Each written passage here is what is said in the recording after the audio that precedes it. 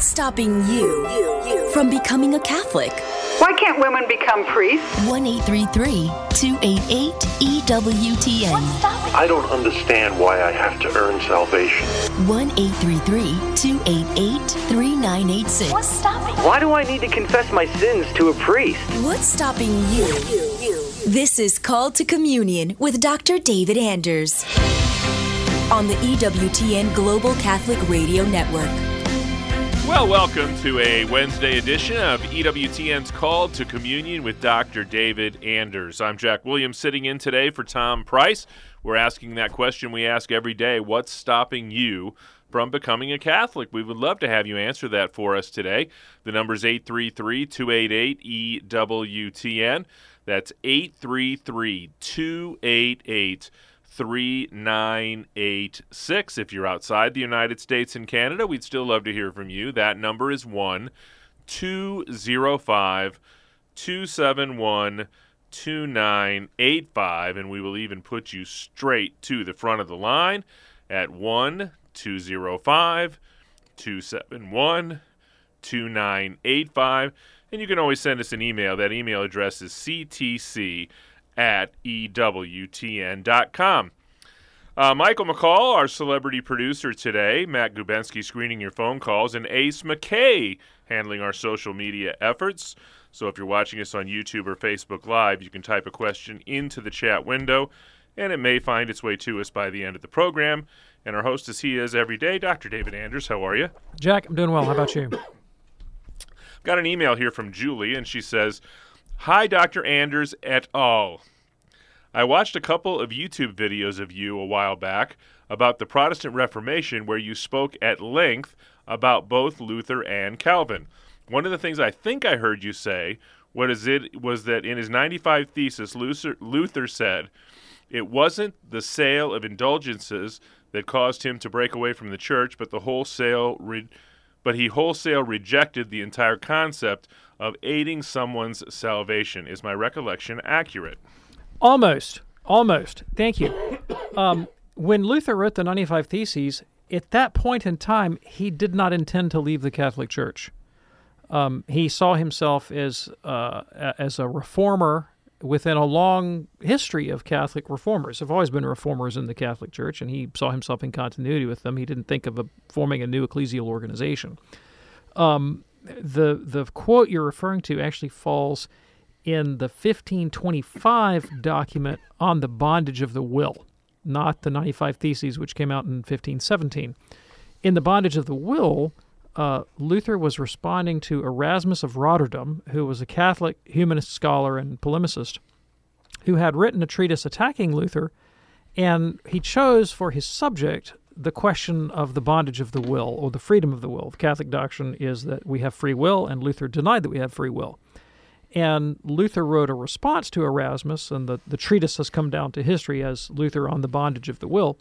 And he salutes Erasmus, and he says, "Erasmus, I think you're wrong, but I appreciate this about you, that everyone else who has attacked me on trivial points. You alone have struck at the heart of the matter, and I'm not going to refute your position, or at least I'm going to try to, but you've asked the right question."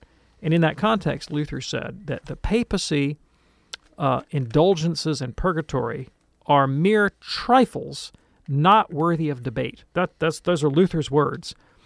In comparison to the gravity of the question of the freedom of the will, which for Luther meant, can we freely cooperate with God's grace? Or is salvation, big word coming here, monergistic? What monergism means is that not only the initiative, but the act and the completion and the fulfillment of our salvation is entirely and uniquely a work of God's activity, and mono meaning one, energy meaning work. It's all God's work, or we don't add anything to it. And Lutheranism is monergistic. Calvinism is monergistic, that salvation is something that God decides antecedently to grant you and then effectively imposes upon you without your free cooperation. The Catholic Church's position is that, yes, God offers us grace, but our cooperation with grace is a necessary part of the process of redemption. That's what Luther rejected. That's what he said was the key issue, and far outweighing things like papacy or indulgences. 833-288-EWTN is our toll-free number, 833-288-3986. Dr. Anders writes, Ron, I am a Catholic and I'm marrying a woman outside the Catholic Church. It's my intention to have the marriage convalidated in the Catholic Church. Will this be sufficient to ensure that my marriage is a sacramental marriage? If not, what are my options to make it sacramental? All right, so I'm going to give you an analogy. Your question is kind of like asking, I'm planning to rob a bank. After I've robbed the bank, if I go to confession, will I be in the state of grace? And you're asking me to, as it were, grant you permission to do something objectively wrong in the knowledge that you can rectify that at some point in the future. I don't want to be put in that position. I'm not going to tell you this is fine. This is not fine. It is objectively wrong for you to marry outside the church. So wait and do it right. Don't ask me for permission to marry outside the church and then want to know if you can get it fixed later on. I don't want to play that game. Now, I have to answer the question. So yes, right, at some level, if you've done something wrong, there is a way to rectify it in the Catholic Church. If you rob a bank, you can go to confession. If you marry outside the church, you can have it convalidated. But for goodness sakes, man, like, you're a Catholic. Let's do what the church has asked you to do and not do the wrong thing and then worry about how we can fix it later. Go get married in the church. If you have to put your wedding off for 6 months or a year, put it off for 6 months or a year. There's no rush here. You're going to be married for a long time, hopefully. Unless you're like 100 years old, right? You're going to be married for decades. Do the thing right. Marry in the church. You know, this is an epidemic in our society. If you've spent any time around any kind of an RCIA program, you're going to run across these situations where they'll look you square in the eye and they'll tell you, yeah, I know what the church says about marriage, but, I've got money down on the beach in Cabo. Right. What do you think the problem is? Where's the disconnect? I'm sure it has something to do with the lack of marriage formation that we have in America. Well, that's part of it. I think there's there's more to it than that. We maybe come to this after the break. 833-288-EWTN is our toll-free number. 833-288-3986. It's EWTN's Call to Communion with Dr. David Anders.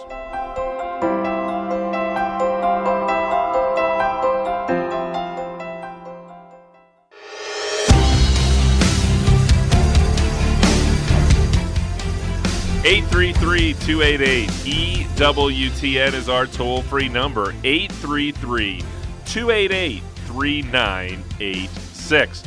David, we're talking about in our culture in particular, and in the greater Catholic culture globally, our seeming reluctance to follow the precepts of our Lord, especially when it comes to sexual topics and especially marriage. Yeah, so we were kind of chatting about this a little bit off the air, and I mean, it seems to me, I think a lot of people approach the religious question as basically consumers, and I'm gonna take an idea here, or an image there, or a story there that will accord with more or less my conception of what the good life looks like, and I can sort of pick and choose to make that sustain my understanding, and I think there's a lack of appreciation for to become Catholic is to change your way of life.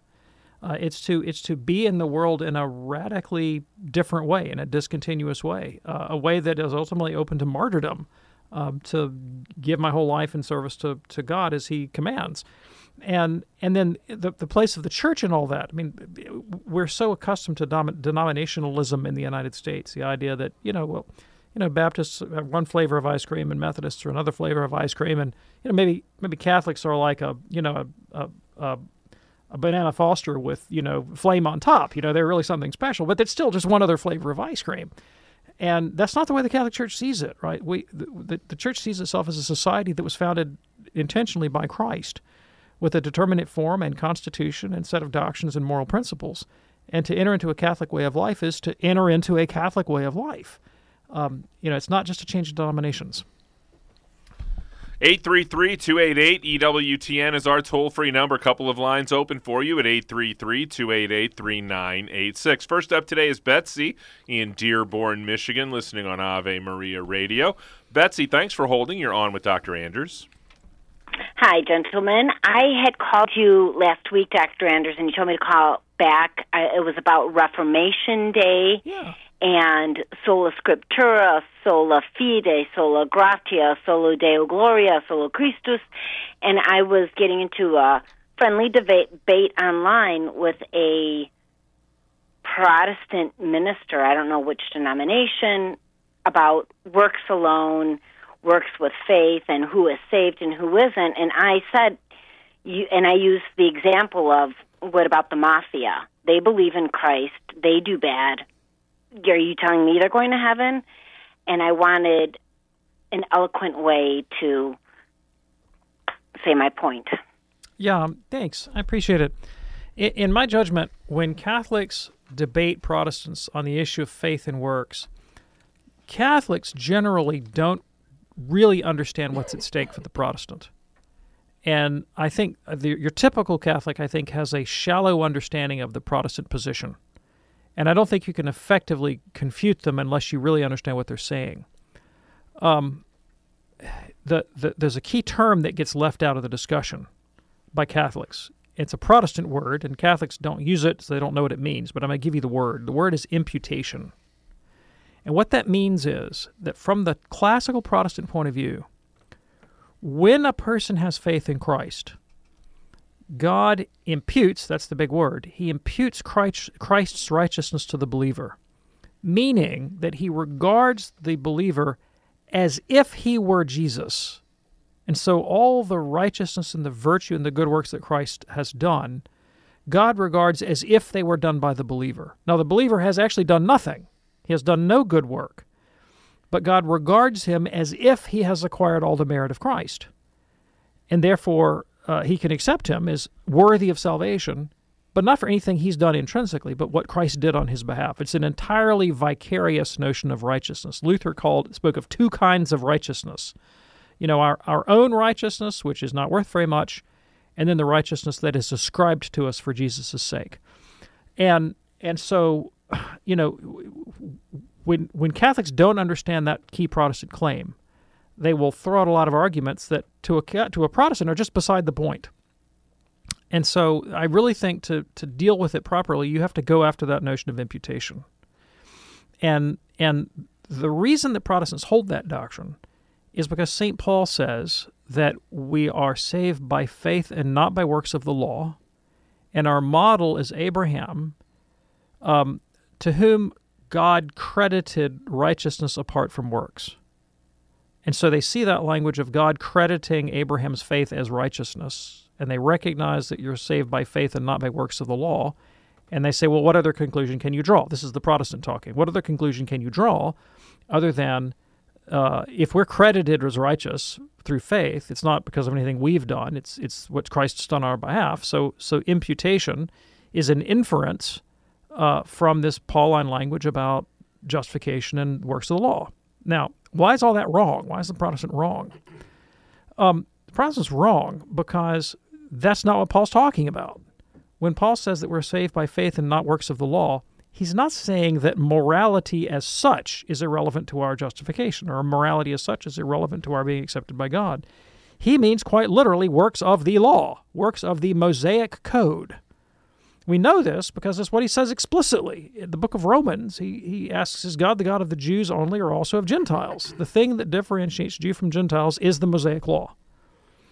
When Gentiles become Christians, do they have to follow the Mosaic Code? Do they have to circumcise themselves and eat kosher food and all the rest of it? And Paul says no, because those literal prescriptions of the Mosaic Code never moved a man to righteousness. They didn't make a person genuinely righteous. It's not hearing the law, Paul says, that makes a man righteous. It's obeying the law. But we're powerless to obey the law, either in its ritual prescriptions or in its moral depths. What's necessary, Paul says, is a change of heart. If you get into Romans chapter 2, verse 25 to 29, Paul says that through faith, God grants us the Spirit. The Spirit circumcises our hearts, changes our character, and the man who has been thus changed fully meets what Paul calls the righteous requirements of the law.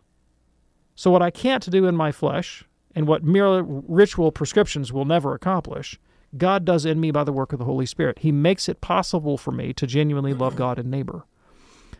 Protestants just misunderstand the book of Romans. They misunderstand the book of Galatians. They misconstrue what Paul is saying because Luther reads those books as if God were talking to 15th century Catholic monastics and not 1st century Jews and Christians. 833-288-EWTN. That's our toll-free number. Jason's watching us on YouTube, David, and our earlier conversation, he said, so my marriage of 25 years and the 3 children we raised were invalid in the eyes of the church since we were not married in the church and my wife is not a Catholic. Okay, thanks. I appreciate the question. So first of all, there's no such thing as an invalid child.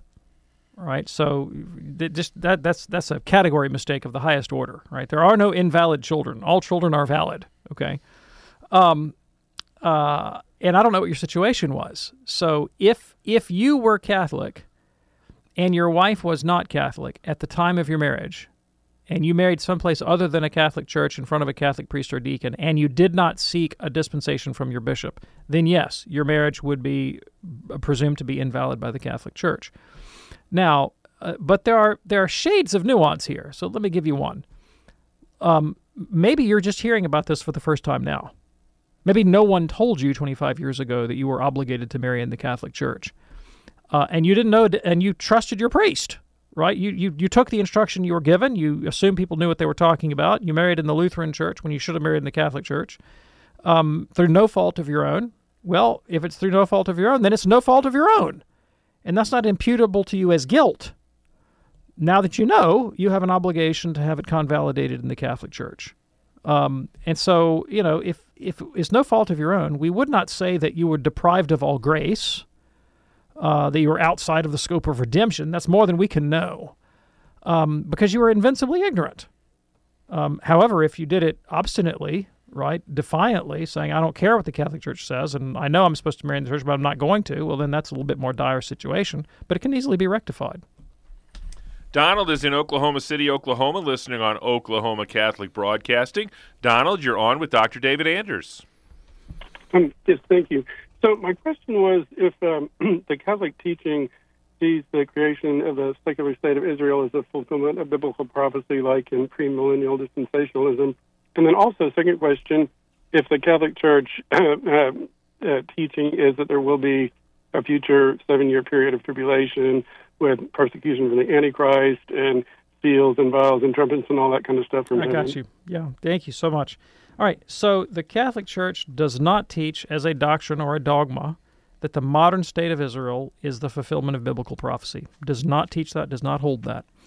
And so the way that we regard geopolitical events in the Middle East is with the kind of prudent natural judgment that you would bring to any international conflict. That biblical prophecy is of no particular importance in determining how to solve this dilemma, except insofar as the participants themselves may try to ground their positions in biblical prophecy. Right? Obviously, some of the players on the ground think that they are acting with God's approval on all sides of this conflict. Jewish, Christian, Muslim, you name it. Many of them think they're the God's agents here. The Catholic point of view is that the nation-state of Israel, the modern nation-state of Israel, is basically irrelevant to the fulfillment of God's eschatological purposes, except in the way that every nation has some sort of relevance. I mean, we're all part of this program together, moving towards the eschaton, but this isn't some sort of particular fulfillment of Old Testament prophecy. As far as the Catholic view of the end times, antichrists and bowls and vials, Church does acknowledge an antichrist character, right, that biblical prophecy talks about, but it's not real specific about naming times and dates or particular individuals. In fact, Scripture warns against that kind of date-setting attitude, and 2,000 years of Christian history has proved that every attempt to identify some geopolitical figure with the biblical Antichrist has proved disastrous and has really been terrible for culture, and it often leads to warfare and all kinds of terrible outcomes. So don't do that. Don't do that, right? My own particular point of view, and you're not obligated to hold this, and Catholics aren't obligated to hold it, it's just my private opinion as a Catholic thinker, is that the book of Revelation talks about this Antichrist character. It's fairly obvious to me and to a lot of biblical scholars that he's indicating Nero Caesar, who, of course, is a first-century character and persecutor of the church. And there's good textual reason to believe that St. John of Patmos had Nero Caesar in mind. And to the extent that that text is relevant for today, it would be insofar as someone like a Nero Caesar, the tyrannical political and religious authority that sets itself against God and the church, is a perennial part of human culture. St. John the Apostle, or the Elder, writes in his epistles that there have been many antichrists. And so we're always going to find a candidate for that position, right? I mean, some people thought Napoleon was the Antichrist. Some people thought Hitler was the Antichrist. Some people thought the Pope was the Antichrist, right? There's always going to be a candidate. Some of those claims will have a note of plausibility about them, but not as a final eschatological Antichrist. So, was there a sense in which Hitler was an Antichrist type of figure? Well, of course, yes. That doesn't mean he is the eschatological Antichrist, and I think trying to pinpoint that historical character is an abortive operation, and our time would be best spent on actually trying to achieve lasting peace in the Middle East. So let me ask you a question. All right. So we are essentially in a roundabout, not even such a roundabout way, but throughout the New Testament, we're encouraged primarily to focus on our own particular judgment, right, basically. So with that being said, why go into so much detail about the end times? Why does Scripture go into Yes. so much detail about the end times? Yes. Well, that's a darn good question. I'll take it up with the Holy Spirit and John of Patmos when we see them. But the perspective of the whole New Testament is apocalyptic in that the Old Testament prophets had anticipated a coming kingdom of God when God would vindicate his people and mete out judgment upon the nations. And Jesus' contemporaries had a lot of ideas about how that was going to come into play, right?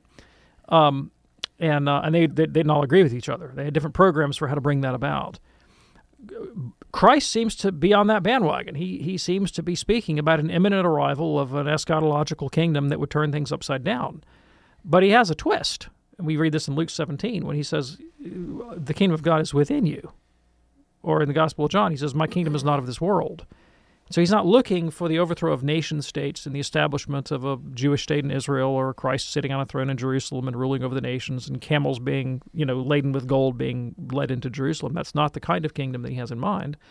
He has in mind a kingdom that would rule in men's hearts and lead to the transformation of their character, and ultimately lead us into the eschaton. St. Paul dealt with people, particularly in Thessalonica, who they were so keen on the imminent arrival of Jesus that some of them thought they might have missed it. Or they were worried that if some of their friends and neighbors died, that they might miss it. If Jesus came back and they were already dead, that they had missed out on the eschaton. And Paul says, that's the wrong frame of reference. It's not going to happen that way. And, the book of Revelation is so obscure.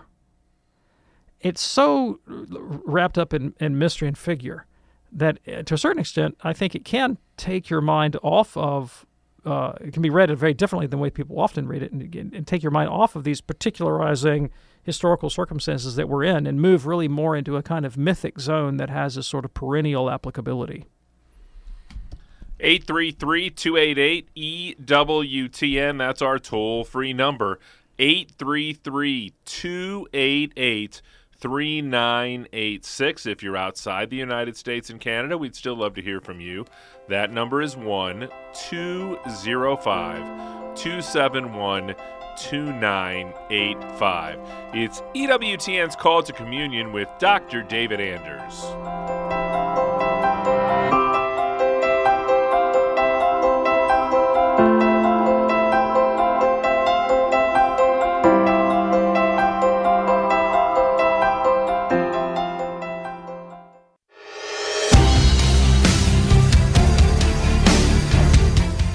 EWTN's National Catholic Register is America's most trusted Catholic news source from a comprehensive view of the world. with a comprehensive view of the world from a Catholic perspective. And you can give a gift subscription or subscribe yourself and save up to 42% off the cover price.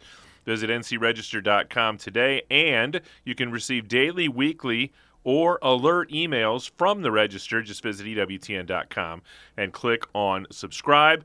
And also our friends at Siouxland Catholic Radio in the great state of Iowa need to hear from you next week.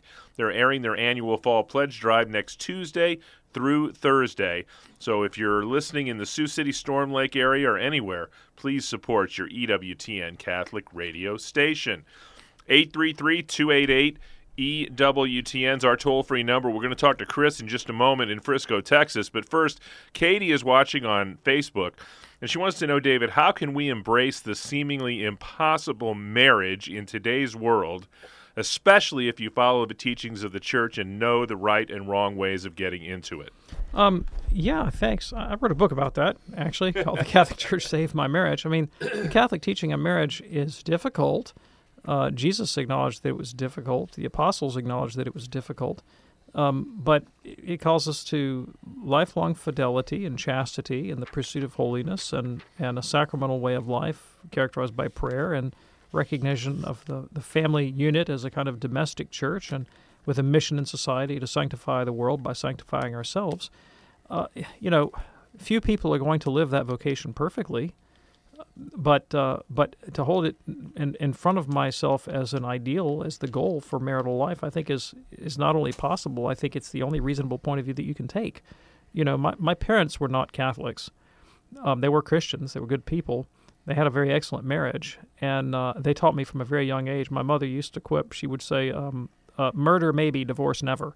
You know, and it's joking, of course, but I had bred into me from a very young age the idea of the indissolubility of marriage as an absolute bedrock, non-essential to my Christian identity and to my humanity, right? That and so marital fidelity for me growing up, and particularly when my father treated my mother, it wasn't just a standard for Christian marriage. It became for me a kind of standard of the kind of human being that you should be in the world, like the kind of person who could commit themselves to the cause of the good of another human being, to the good of those beyond himself, and literally give everything and be willing to die for the sake of this community called the family. And that's applicable even if you're not married. I mean, the idea that I'm going to give my entire life to the service of others, it's not only impossible, it's eminently livable. I mean, I've seen it lived charitably with my own eyes. I mean, I prefer to talk about my dad, who was a more virtuous person than I am. My dad died of Lou Gehrig's disease in 2020. And, in the last year of his life, he was completely paralyzed, and it's a miracle that he could speak at all. But he could still speak he had to wear this mask and have, artificial breathing, but he could still communicate. And I asked him one time, I said, Dad, you're not going to make it a whole lot longer. I mean, you were at the end stages of a terminal disease here. How do you feel about dying? And he said to me, David, if I can't do good to my family, I'm not good to anybody. What good am I for if I can't be good for my family? And I feel like that I can still be good to my family, that I can do good to my family just by being alive. And of course he did. Like his presence, his kindness, his love, his counsel, his friendship was infinitely valuable to us, even though he couldn't lift his own fingers. And he said, as long as I can do good to somebody else, I want to stay here. And but of course I'm going to go when the Lord takes me. As soon as he's ready to take me, I'm ready to go. But that was his disposition toward the world. I'm here to do good to my family. And, I tell you, in my own life, I have grandchildren, have children. And like anybody, I have my sort of down-in-the-mouth moments when I feel sad or depressed or, like, what's the point of it all? And recently I believe it or not, I had a nihilistic thought pass through my mind, a kind of temptation to hopelessness. And then I looked down at my 2-year-old granddaughter. Every thought of nihilism went straight out of my head, right? Because the realization that there were people in my life that I could give my life for, that's lodged deep within the heart of the human spirit. The Catholic Church sanctifies that very reasonable moral intuition and comes along and says, we have grace to help you in that project, which is the only project. I'm glad that story ended the way it did. I thought you were going to say you looked down and saw a pecan pie. That's another response to nihilism. Chris is in Frisco, Texas, a first-time caller listening on Guadalupe Radio. Chris, thanks so much for holding. You're on with Dr. Anders. Hi, Dr. Anders, big fan. My question is, I'm in a lot of dialogue with quite a few Orthodox friends, and their main hang-up, less on the issue of papal primacy, less on the issue of the filioque. Their hang-up is the doctrine of the Immaculate Conception. And the objection that I have heard spouted from them is they perceive it as actually insulting to the Blessed Mother, that her being preveniently preserved in grace would somehow make her sinless life less significant, or that her struggle for holiness would not be as significant had she been born without original sin. So I'm curious for the response on that. Yeah, thanks. I really appreciate that. I entirely disagree. I entirely disagree. You know, there is a parish in my diocese, I'm sure there's probably one in your diocese too, named Our Lady of Sorrows. Our Lady of Sorrows. And Latin Catholic devotion to the Blessed Mother very much highlights her life of suffering. A sword pierced her soul too, as Simeon prophesied. And with holiness and charity comes a greater capacity to suffer.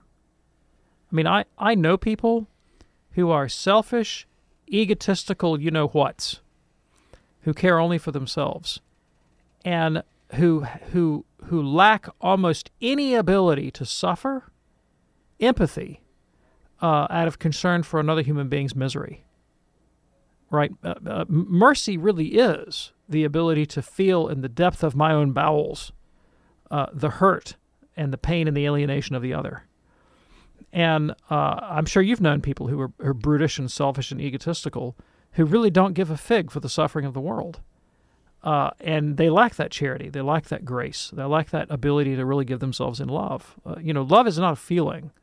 Love is really the capacity to take another person's concerns and issues and pains and sorrows as your own. And the greater you're perfected in charity, the greater your capacity to suffer.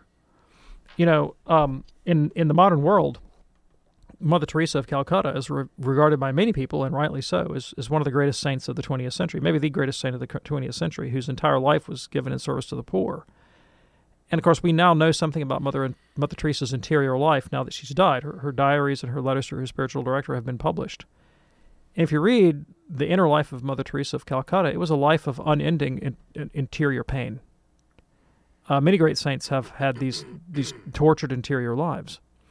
I don't think there's any reason to doubt that the Blessed Mother, precisely because of her sinlessness and the prevenient grace that preserved her from every stain of original sin, suffered more than any other woman. I don't think that makes anything less of her holiness.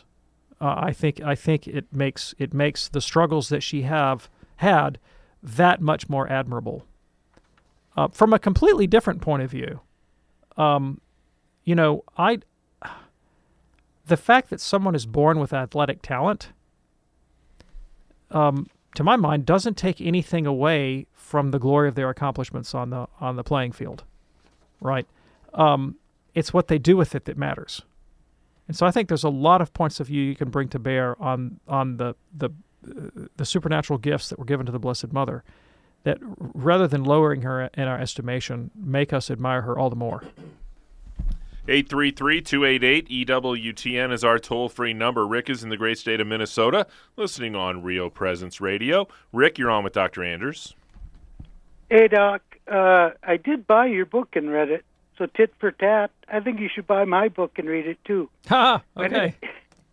But anyways, I'm really sorry for this question. I couldn't think up a good one for this month, but speculative theology. Say a guy was born, started growing up, had a complete sex change operation, and then he repented of all his sin, came crawling back to the Catholic Church. Could he be ordained? Yeah, thanks. I appreciate the question. So let me be real clear on one thing so we're not confused. a biological female who subjects herself to any number of surgeries and procedures in order to appear biologically male, and who may think of herself as biologically male, from the Catholic Church's position, is a female, and no matter what cosmetic or hormonal changes that person undergoes, that person could never be ordained to the Catholic priesthood, because only men understood in the way that people have understood that word for thousands of years can be ordained to the Catholic priesthood. What about someone who is genuinely a man who becomes emasculated? To be honest with you, I'm not 100% sure what the current teaching of the church is. I have this intuition that it's an impediment, but impediments can admit of exceptions, right? So there are you can have an impediment and you can get a dispensation from it. But believe it or not, there used to be an impediment to ordination if you were incapable of kneeling, right? Because the rite requires the priest to kneel, and there was a time, say 100 years ago, when a priest who lacked the ability to kneel, he had a bum leg, couldn't be ordained. Well, obviously that could be dispensed with.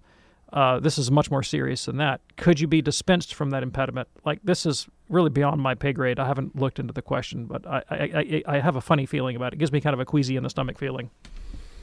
Patrick is a first-time caller. He's in the great state of Louisiana, listening on Sirius XM Channel 130.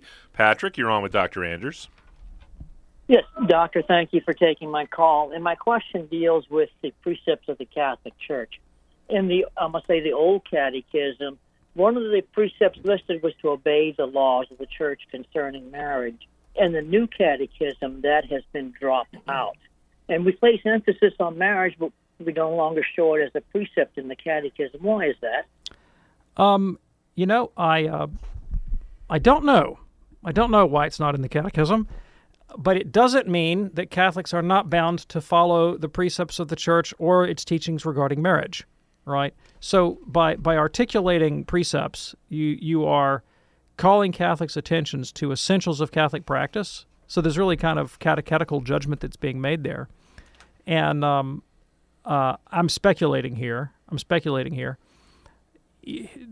Articulating a specific precept that says, and oh, by the way, you have to obey what we already told you to obey,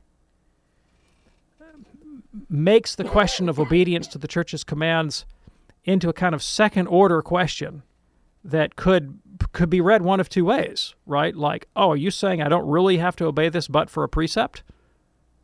You see what I'm saying? If the Church commands it, you have to do it, period. Aman is in Atlanta, Georgia today. He is listening to EWTN Radio on YouTube. Aman, you're on with Dr. David Anders.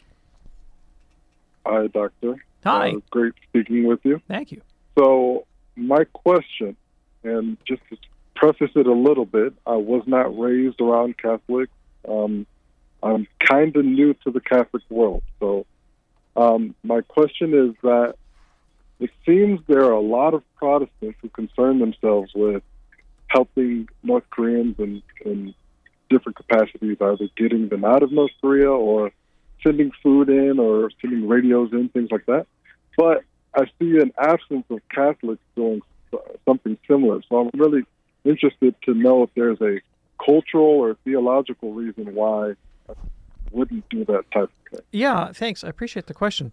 So the Catholic Church, of course, has great solicitude towards the suffering people of North Korea. By all means, it does. And Pope Francis has actually specifically signaled to the North Korean government that he is ready and willing to make a visit to the peninsula, to their part of the peninsula, the minute he gets an invitation. I guarantee you, if you were to go worship in the Catholic Church in South Korea, you would find a great deal of anxiety and concern for the unification of the peninsula, for the reconciliation of North and South, for the evangelization of the North Koreans on the part of the South Korean Catholic community. And when it comes to things like relief work, the Catholic Church has agencies that are involved in the alleviation of human misery all over the world, and has certainly doesn't prejudice the people of North Korea. I think the impediment to doing things on the behalf of the North Koreans is entirely on the part of the North Korean government, which obviously is very keen on excluding Christian influence of any kind. And the Catholic Church is regarded as particularly pernicious, specifically because any Catholic is bound in conscience to obedience to a foreign power, namely the Pope. And so that's why communist regimes around the world have always been deeply opposed to Christianity in general, but to Catholicism in specific. So are you suggesting that perhaps that might be why there seems to be less of a Catholic presence in that region? I personally can't. There are Catholics in North Korea, right? I think his question is more about what is the international Catholic response to the situation in Korea. The Catholic Church has perceived lack of response. Yeah, and I can't affirm that there's a lack of response, right? I do know that the Catholic Church has an advantage over other ecclesial bodies because it can operate at the level of international diplomacy in ways that, say, the Southern Baptist Convention cannot. We head now to Wenatchee, Washington. Martin is listening on Core Christi Radio. Martin, you're on with Dr. David Anders. Hey, Doc. How you doing? I'm all right. Thanks. How about you? Pretty good. My question is, in Luke 22, verse 35, it says, Jesus said, if you don't have a sword, sell your cloak and buy one. What exactly does he mean by that? This passage of Scripture is one of the most debated passages of the New Testament and has been for 2,000 years. And there have been no end of wild hypotheses about what Jesus meant. And so I am not about to settle the question once and for all right here. Probably one of the most outlandish interpretations was given by a pope, actually. Boniface VIII articulated the theory of the two swords, right, based on this passage. And he held that there were two swords, that there was a temporal power and an ecclesial power, and he had rather developed thoughts about the relationship of the spiritual to temporal power that he alleged to exegete out of this text. I don't think any Catholic pope today thinks that Boniface was the world's greatest exegete, right? My sense, and again, this is far from authoritative, this just is my own inclination, is that this is a rhetorical exhortation that shouldn't be taken too literally, of Christ indicating that the church is going to be involved in a lot of temporal conflict, that they're going to be persecuted, that the situation for Christianity is going to be dire, but certainly shouldn't be taken as a command to military action. If you missed any part of today's program, or if you'd like to hear anything that you heard earlier again, you can check out the encore of Call to Communion. That's tonight at 11 p.m. Eastern Time right here on EWTN Radio. Matt is a first-time caller in Southern Oregon listening on His Mercy Radio. Matt, you're on with Dr. David Anders. Hi, Dr. David. My question is this. What does it mean to consecrate oneself to, say, the Sacred Heart of Jesus or the Immaculate Heart of Mary? Sure, thanks. Appreciate the question. So, in a broad sense, consecration refers to the setting aside of an object for a sacred use. And so there is clearly a sense in which every Christian is consecrated to Jesus by virtue of his baptism. In fact, we definitely are. But there is a devotional tradition within Catholicism of making intentional acts of consecration, whether to Jesus or to the Immaculate Heart of Mary or what have you. And the purpose there is quite literally to bring this self-donation before one's own consciousness and to render it more explicit and more intentional. And the end is always the same. It's to generate within ourselves devotional affections that will hopefully lead us to acts of faith, hope, and charity. Steve is in Wisconsin. He is listening to EWTN Radio today on Sirius XM Channel 130. Steve, you're on with Dr. Anders. Hi, thank you, Dr. Anders, for taking my call. I have two adult children who are strong traditional Mass goers and, in fact, are sedevacantists. And we've had multiple discussions that have confused me greatly because they are very concerned that my wife and I attend Novus Ordo Masses and feel that the Vatican II is the culmination of a complete change in the intent and meaning of the Mass, and therefore the Mass is invalid, and therefore our souls are in danger of not being saved. And I can understand some of what they're saying, but not all, and I don't know how to respond to them. Yeah, thanks. I know the position. I know the position. All right. So here's at root, I think it's a mistake to go down the exegetical rabbit hole with sedevacantists, because they are very keen on getting their texts and lining up their arguments, their highly speculative, discursive arguments where this council said that and this pope said this, and to make a textual argument that's extremely abstract and ultimately very remote, in my judgment, from the actual lived experience of Catholics. When I read the Gospels, and I'm sure when you do too, I find that Christ condemned that way of being religious. So irrespective of your particular exegetical conclusions, Jesus was constantly railing against an attitude among the Pharisees that they would be declared righteous or found to be righteous by God because they had all their theological and ritual ducks in a row. And he cut through that entire way of thinking about life to saying, ultimately it's about, do you care for the poor? Are you pure in heart? Are you a peacemaker? Do you live the values of the Beatitudes? And at least as I've experienced them, sedevacantists and fundamentalists of all stripes are not known for their virtue or charity. They're known for their pedantic attention to abstruse doctrinal details and their ability or claimed ability to defeat people in rhetorical debate, not by their overwhelming charity and humility. And if you have to stake a claim somewhere in your religious life, and there's this one claim on your religious affections that requires you to become a narrow-minded bigot, and one that requires you to be a humble, open-minded, docile disciple of Jesus who's willing to lay down your life for the good of your neighbor, I'm going to go with the second and not the first. I'd probably tell them that I'm concerned for them as well. Right, exactly. Carolyn is a first-time caller in Portland, Oregon, listening on our great affiliate there, Mater Dei Radio. Carolyn, you're on with Dr. Anders. Hi, Dr. Anders. Hi. I listen to you every day, and I really enjoy your program. I have heard you talk about the the boy with the baseball breaking a window. Well, I went to Catholic school 12 years, and I was always told that if you go to confession and you confess a good confession, and if you die then, you would go straight to heaven. And when I hear this about the window, I think maybe this is not right. Yeah, thanks, Carolyn. I really appreciate the question. Well, when you were in Catholic school and they taught you about confession, did they not teach you that penance is an integral part of the sacrament of confession?